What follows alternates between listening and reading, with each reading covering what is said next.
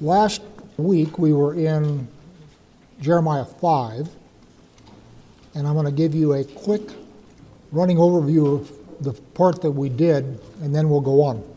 One of the assertions I'm making as we're doing this study is that Jeremiah is encoding truth and is trying to pass it on. So the way the Bible encodes truth, which is to say Jeremiah encodes truth, is different than the way the Greeks do. So you have to read this with the idea that he's talking about reality. And from that you can derive principles of living and principles of action just like you can with Greek philosophy. But it's a different way of encoding. So it starts off in 5. Roam the streets of Jerusalem, search its squares, look about and take note. You will not find a man, there is none who acts justly, who seeks integrity, that I should pardon her. And we said last time that that should remind you of the negotiation that happens over Sodom and Gomorrah with Abraham, where God says, if I can find 10 righteous men, I will spare the city. Well, by now we are down to 1. If I can find 1, then I will spare the city. And of course he doesn't, because the city is destroyed. Then the next part, starting in verse 4, then I thought, these are just poor folk. They act foolishly, for they do not know the way of the Lord, the rules of their God. So I will go to the wealthy and speak with them. So again, what he's saying here is, the city is corrupt. But most people in any society are not the upper class. So he's saying, well, surely this is just ruffians on the street that are behaving that way. Surely if I go to the upper class, the priests, the Levites, the nobility, surely those people who have been instructed in the Word of God, they will know better, and I will be able to find my one righteous man among them. That doesn't work either. But let's start now in verse 18. But even in those days, declares the Lord, I will not make an end of you. And when they ask, because of what did the Lord our God do all these things, you shall answer them. Because you forsook me and served alien gods in your own land, you will have to serve foreigners in a land not your own. First thing he's saying is, everybody out of the pool. You're going to get invaded, you're going to get sanded off, everybody's getting out of here because you have polluted my land. And in the future, people are going to ask, why did God do this to you? The answer is, in my land, you brought in alien gods.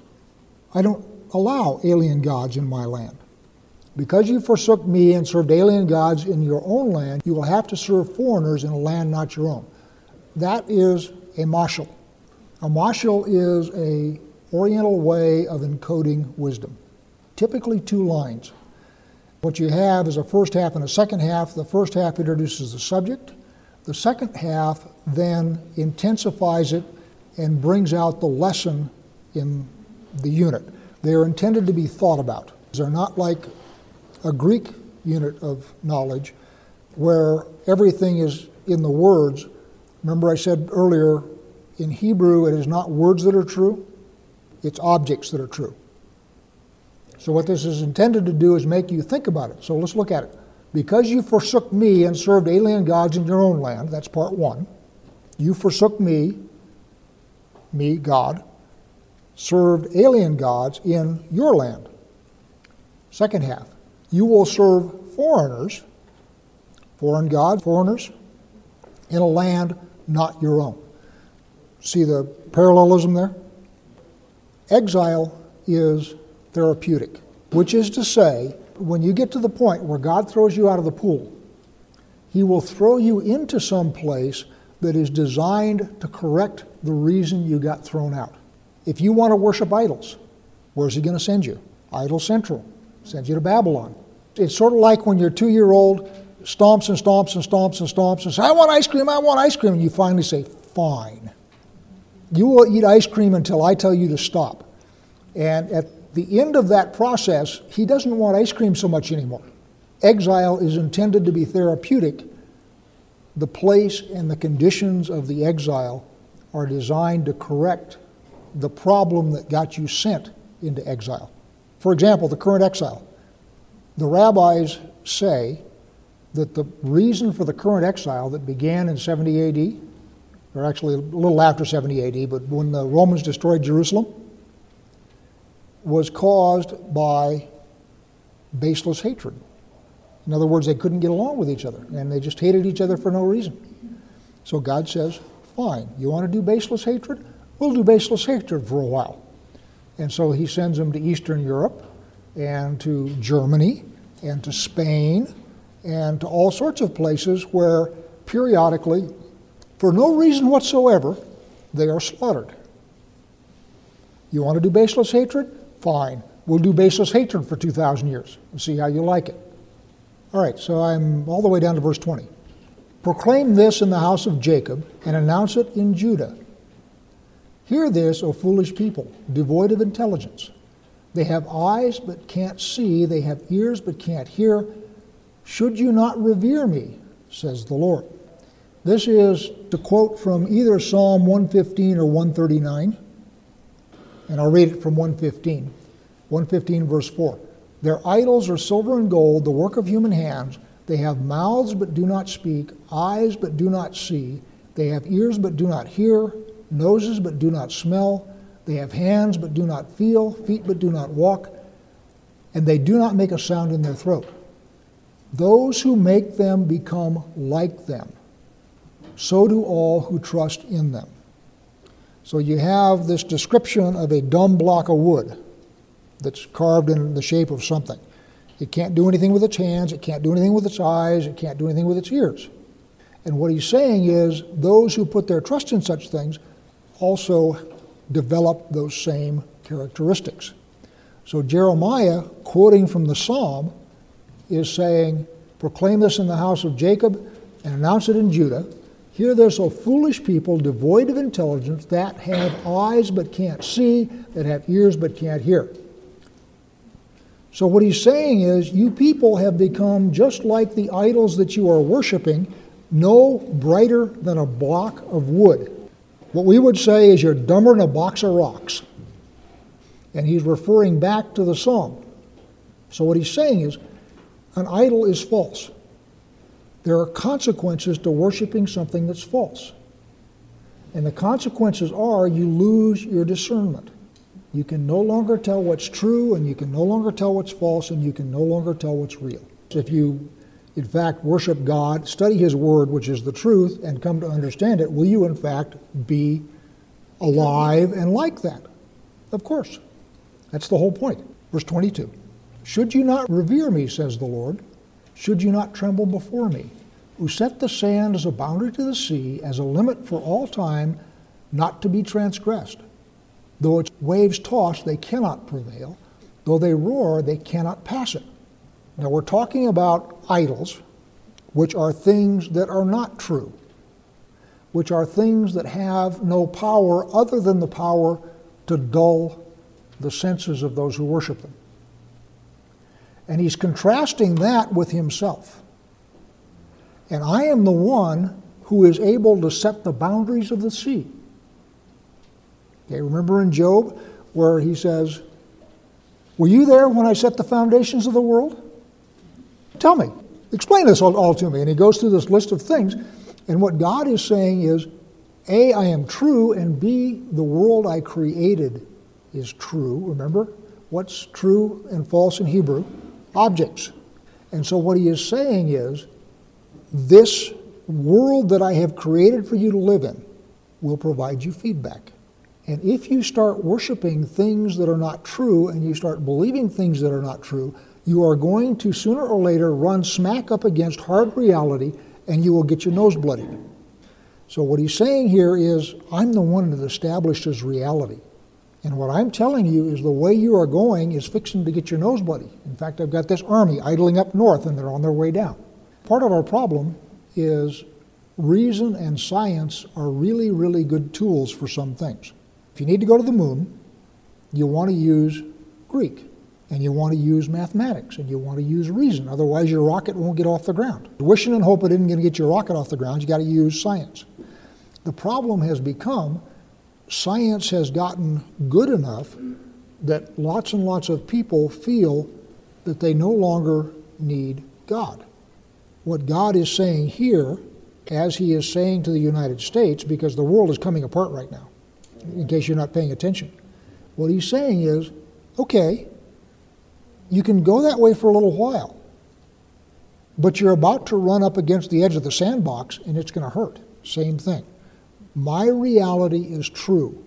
All of this fluff that you believe is not true.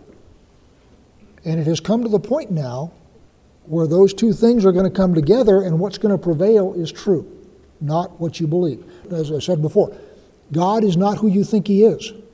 God is who he says he is. And that's what reality is. If you live your life some other way, at some point you hit the edge of the sandbox and it gets painful. And what Jeremiah is trying to do is explain that to these people. 23. Yet this people has a wayward and defiant heart. They have turned aside and gone their way. They have not said to themselves, let us revere the Lord our God, who gives the rain, the early and the late rain in season, who keeps for our benefit the weeks appointed for harvest. What he's saying is, let us not revere the Lord our God who does these things, which is to say, let us turn our backs on reality and go after the evil inclinations of our own hearts. What God is doing is bringing them back to what's real and contrasting what they believe with what God says is real and true. 25. It is your iniquities that have diverted these things, your sins that have withheld the bounty from you. Remember we said back in, I think, chapter 4, that these people had spent all of the capital that the previous generations had accumulated, just like we are in the United States right now. We had 150, 200 years of a society that was nominally God-fearing. And those people built up a great civilization. You know, the Hoover Dam was built with guys with a high school education. They didn't have master's degrees. But they were God-fearing people and they worked hard. And so what's happening now is we've got all this fat and now we're consuming it. And that's what's happening now in the political scene. All of this stuff that has been accumulated, we are now cannibalizing. We're not putting anything back, we're simply consuming. That's what's happening to Israel. They had flocks and herds and military power and abundance in agriculture and so forth. And instead of continuing in the ways that their ancestors walked in, which allowed them to accumulate that wealth, what they are now doing is consuming it. So God is saying it is your iniquities that have diverted these things, your sins that have withheld the bounty from you. So as this stuff gradually gets less and less and they start fighting more and more over less and less, what God is saying is, hey, it's your iniquities, your behavior that has caused this to happen. Reality has turned off the bounty. And notice how I said that. I said reality has turned off the bounty, not God. He's simply saying, the way I have made my universe, this is the way it works. You stop doing it that way, and you starve to death. 26. For among my people are found wicked men who lurk like fowlers lying in wait. They set up a trap to catch men. As a cage is full of birds, so their houses are full of guile. That is why they have grown so wealthy. In other words, the wealthy are getting that way by fraud and theft and violence. God doesn't have any problem with being rich. God has a problem with fraud and theft and violence. And so what he's talking here is the wealthy have become fraudulent and violent. 28. They have become fat and sleek. They pass beyond the bounds of wickedness, and they prosper. They will not judge the case of the orphan, nor give a hearing to the plea of the needy. Shall I not punish such deeds, says the Lord? Shall I not bring retribution on a nation such as this? The poster children for justice in the Bible are the fatherless, the foreigner, and the poor. In economic terms, God gives instructions specifically about those three classes of people. He says, first off, you won't oppress them because they can't defend themselves. And second, you will make them the objects of charity. Some of the excess that I'm giving you guys goes to them. And if you don't do that, they're going to cry out to me, and I'm going to hear, and I'm going to come down and check it out. And what he's saying here is he has come down and check it out, and they're not doing it. So 29, shall I not punish such deeds, says the Lord? Shall I not bring retribution on a nation such as this? An appalling, horrible thing has happened in the land. The prophets prophesy falsely, and the priests rule accordingly, and my people like it so. But what will you do at the end of it? Right, now everybody understand what that just said? He's saying the prophets prophesy falsely. The priests listen to those false prophecies and make their rulings according to false prophecies. And the people prefer it that way. And everybody thinks, hey, as long as the party keeps going until I die, we're okay. The people do not want to listen to Jeremiah. In fact, Jeremiah is going to get thrown in jail. And it is not that the people have been fooled, it's not that they've been duped, it is they have started to worship idols, and they have become like those idols, which is to say, dumb as a block of wood. On to chapter 6. Flee for refuge, O people of Benjamin. Out of the midst of Jerusalem, blow the horn in Tekoa. Set up a signal in Beth Hacharim. For evil is appearing from the north, a great disaster. Now, Benjamin is north of Jerusalem. So what he's saying is, this Babylonian army is coming down. So you people up there better start moving south. Ain't going to do any good, but start moving south. And I don't know whether this is God speaking or the pseudo voice of the nation. In other words, the leaders are saying, uh-oh, come on, you guys from Benjamin, come on down, and let's all retreat into our fortresses, which is what they do.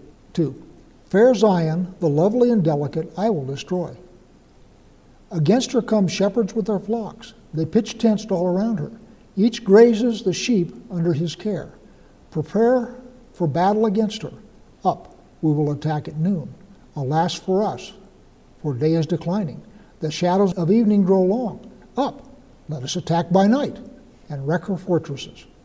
So these shepherds that are coming with their flocks, I will suggest to you, are armies. And what they're saying is, attack during the day. Oh, it's getting dark. Well, fine, we'll just attack during the night. Nothing is going to stop us. 6, for thus says the Lord of hosts, hew down her trees and raise a siege mound against Jerusalem. You all remember from the Torah. What does it say about cutting down trees during warfare? You're allowed to cut down pine trees and oak trees and cedar trees and so forth. Don't cut down the fruit trees. And so again, this is referring back. He's saying, as thus says the Lord of hosts to the Babylonian army, cut down her trees, Jerusalem's trees, and raise a siege mound against Jerusalem. She is the city destined for punishment. Only fraud is found in her midst. This whole thing that's led up to this, cataloging the fraud, deceit, violence, and cheating of Jerusalem, God has come to the point where he says, she is a city destined for punishment. Only fraud is found in her midst. I can't find my honest man. 7, as a well flows with water, so she flows with wickedness. Lawlessness and rapine are heard in her. Before me constantly are sickness and wounds. Accept rebuke, O Jerusalem, lest I come to loathe you, lest I make you a desolation, an uninhabited land. So even at this point, when the armies of Babylon are coming down, God, through the prophet, is still calling for repentance. Verse 9, thus said the Lord of hosts, let them glean over and over as a vine, the remnant of Israel. Pass your hand again, like a vintager over its branches. And what he's saying is, they are going to come through you like a plague of locusts, and there's going to be nothing green left. Just go over and over and over. Don't leave anything. To whom shall I speak? Give warning that they may hear. Their ears are blocked, and they cannot listen. See, the word of the Lord has become for them an object of scorn. They will have none of it. But I am filled with the wrath of the Lord. I cannot hold it in. So what Jeremiah is saying is, won't anybody listen to me? And the answer is no. Because as I said, they're dumb as a box of rocks. They have worshipped idols so that their ears are stopped up and they cannot hear the word of the Lord. And in fact, the word of the Lord has become an object of scorn and derision to them. Verse 11.5. Pour it on the infant on the streets, and on the company of youths gathered together. Yes, men and women alike shall be captured, elders and those of advanced years. Their houses shall pass to others, fields and wives as well.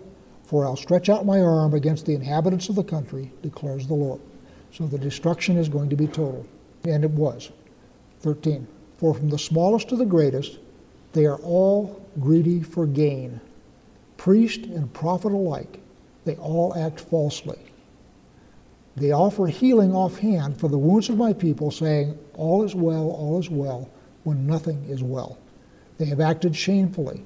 They have done abhorrent things, yet they do not feel shame. And they cannot be made to blush. Assuredly, they shall fall among the falling. They shall stumble at the time when I punish them, declares the Lord. Remember, we ended the last chapter with the prophets prophesy falsely, the priests rule accordingly, the people like it that way. So now we're down here in verse 13. Everyone is greedy for gain. So the reason that people like the priests ruling according to false prophecy is it because it allows them to persist in their fraud, in their theft, and in their violence. And furthermore, the priests are saying, everything is well, everything is okay. In other words, nothing to worry about. And what God is saying is, no, reality is about to come crashing down on you in the form of the Babylonian army, and you are going to discover that all of these lies that you have put your faith in will not save you. Verse 16, thus said the Lord, stand by the roads and consider, inquire about ancient paths. Which is the road to happiness? Travel it and find tranquility for yourselves. But they said, we will not. And again, this stand at the roads and consider, inquire about the ancient paths, that's the masthead for this congregation. And the idea here is God has shown us the truth. He has shown us the path to tranquility, happiness, prosperity. All you have to do is turn to it and walk in it. That path is still there today. It is still available today. And just like Judah, here, we have turned our feet from that path and we have refused to walk in it. And we have said, we will not. Verse 18. Hear well, O nations, and know, O community, what is in store for them. Hear, O earth.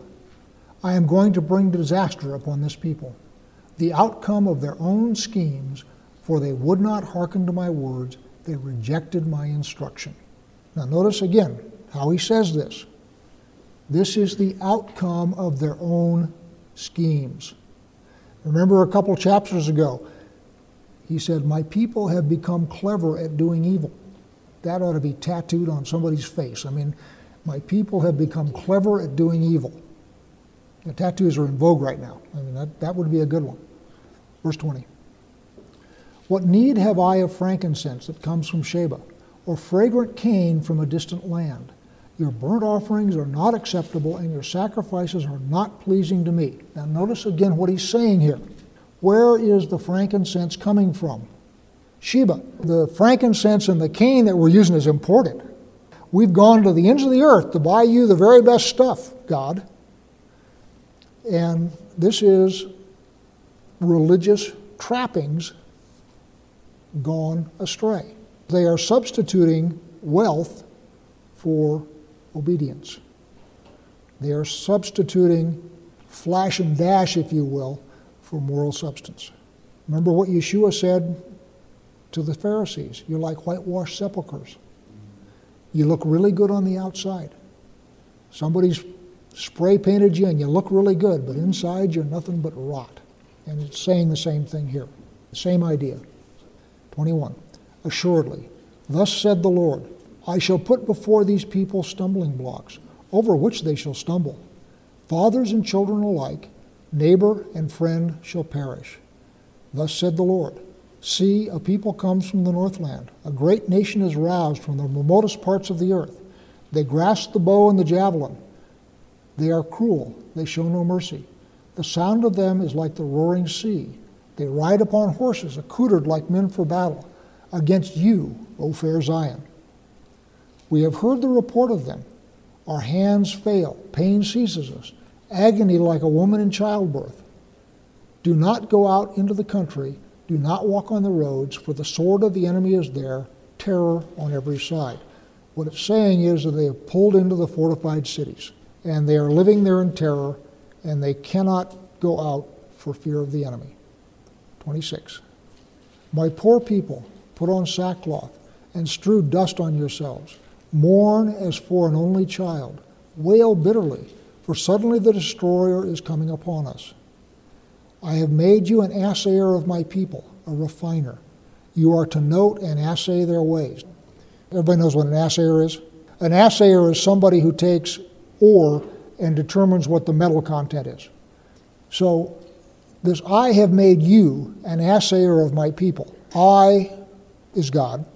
You could be one of two things. It could be Jeremiah. It could also be Babylon. In other words, I am going to pass my people through the fire of Babylon.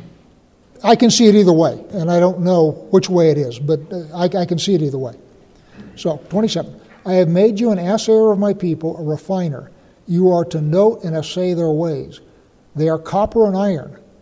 They are all stubbornly defiant. They deal basely.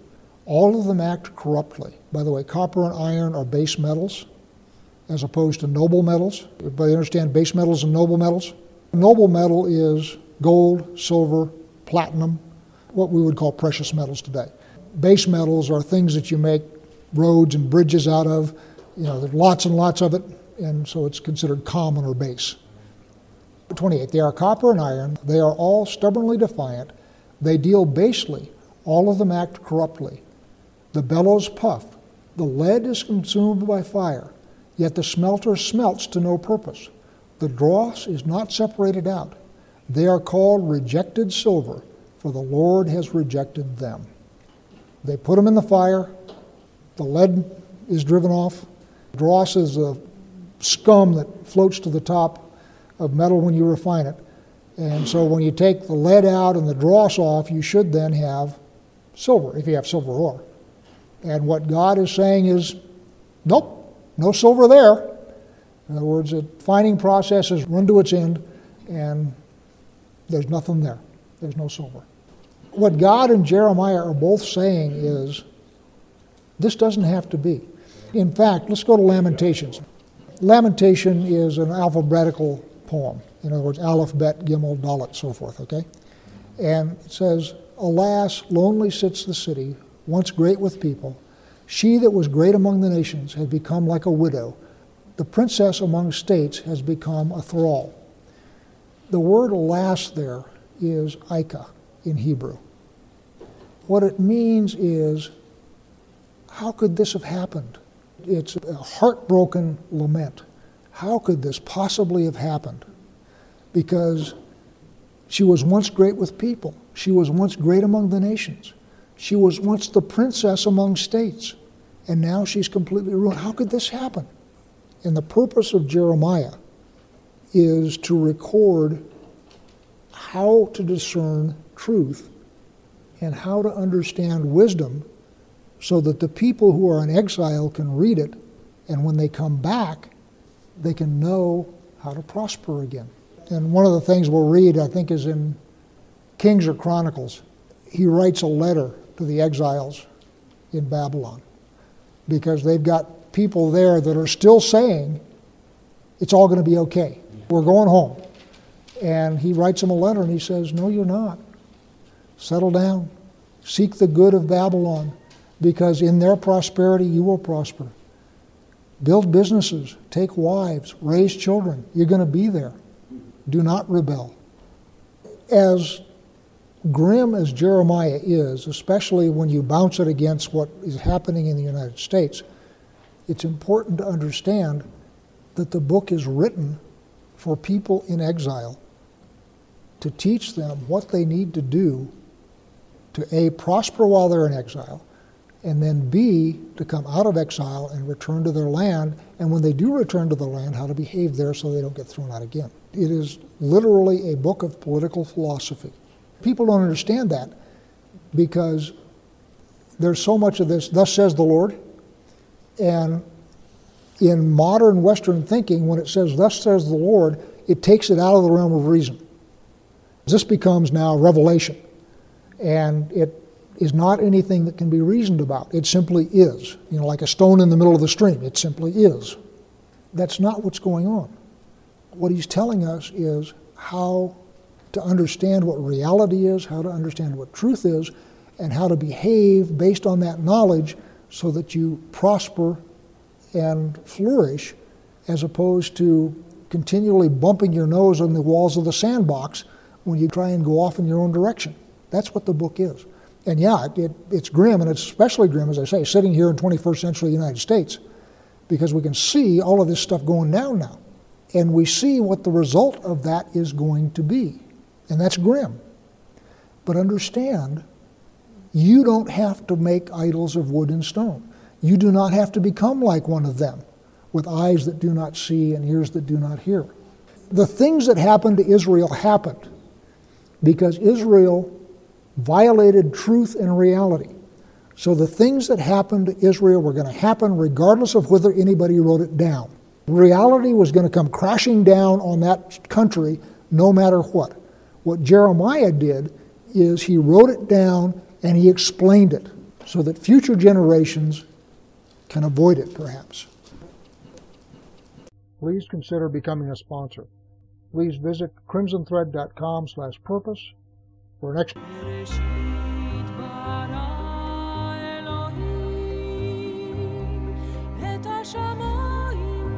of what we're doing and perhaps to become a sponsor. Thank you.